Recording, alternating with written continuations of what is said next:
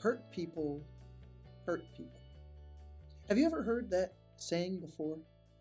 The idea there is that when there is somebody who is causing pain and hardship for someone else, odds are that that wrong that they're doing might have its roots in wrongs that they themselves have suffered.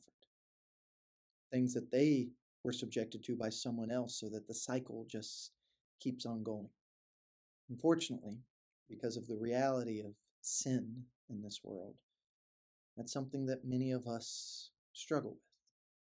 Yet, look at how Jesus and the example that he sets and the teaching that he gives about forgiveness, how it can change even those most painful of situations when we put them into practice. We see this in no less than his own crucifixion. In Luke chapter 23, beginning with verse 32, where we read, 2 others who were criminals were led away to be put to death with him. And when they came to the place that is called the Skull, there they crucified him, and the criminals, one on his right and one on his left. And Jesus said, Father, forgive them, for they know not what they do. And they cast lots to divide his garments. And the people stood by watching, but the ruler scoffed at him, saying, He saved others. Let him save himself if he's the Christ of God, his chosen one. The soldiers also mocked him, coming up and offering him sour wine and saying, If you're the king of the Jews, save yourselves. There was also an inscription over him, This is the King of the Jews. One of the criminals who were hanged railed at him, saying, Are you not the Christ? Save yourself and us. But the other rebuked him, saying, Do you not fear God, since you are under the same sentence of condemnation? And we indeed justly, for we're receiving the due reward of our deeds. But this man has done nothing wrong. And he said, Jesus, remember me when you come into your kingdom. And he said to him, Truly, I say to you, today you will be with me in paradise. There's so much that I find sadly familiar about that thief railing at Jesus there on the cross. Because there's just something about us as human beings that when we're hurting, we often lash out and cause pain to other people. Many times if it's not deserved.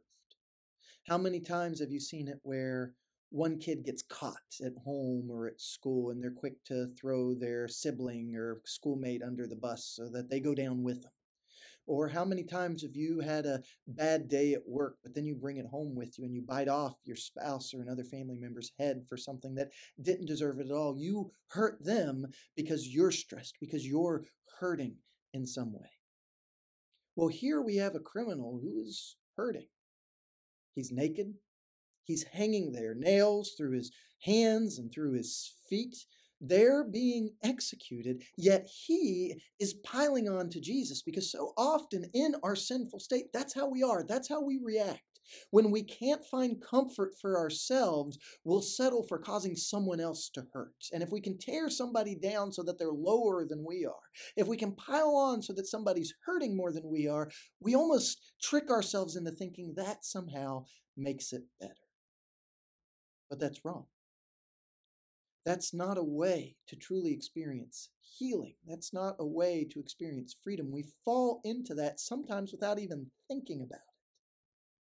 Yet, Jesus teaches us a different way. He teaches it to us several chapters earlier in Luke's gospel, back in chapter 6, where he's preaching, and he tells his followers that the judgment that we use, the condemnation that we use, or the forgiving or the giving that we do, whatever measure we use will be measured back to us. And isn't it interesting that now, towards the end of Jesus' life, no less than a criminal getting crucified next to him seems to get it. He understands. he sees that his fellow criminal is hurting Jesus and that Jesus doesn't deserve that. That's not going to help his situation. That's only going to put him even greater under God's condemnation. So the criminal recognizing this, the criminal recognizing how innocent Jesus is as he speaks gracious words of forgiveness there while they're killing him, that criminal makes a different choice. A choice that actually does bring healing. A choice that actually does promote reconciliation and gives hope. And that's our challenge too, if we're going to be followers of Jesus. To not just know what he says about not judging and not condemning, about forgiving and giving, but truly embodying it, to catch ourselves when we're the ones hurting others. When it's the things that we're saying that are piling on to somebody. When we're the ones inflicting the blows. We can come up with all sorts of reasons for why we feel justified in that. But it's all wrong. We're not meant to do that. God means us for more.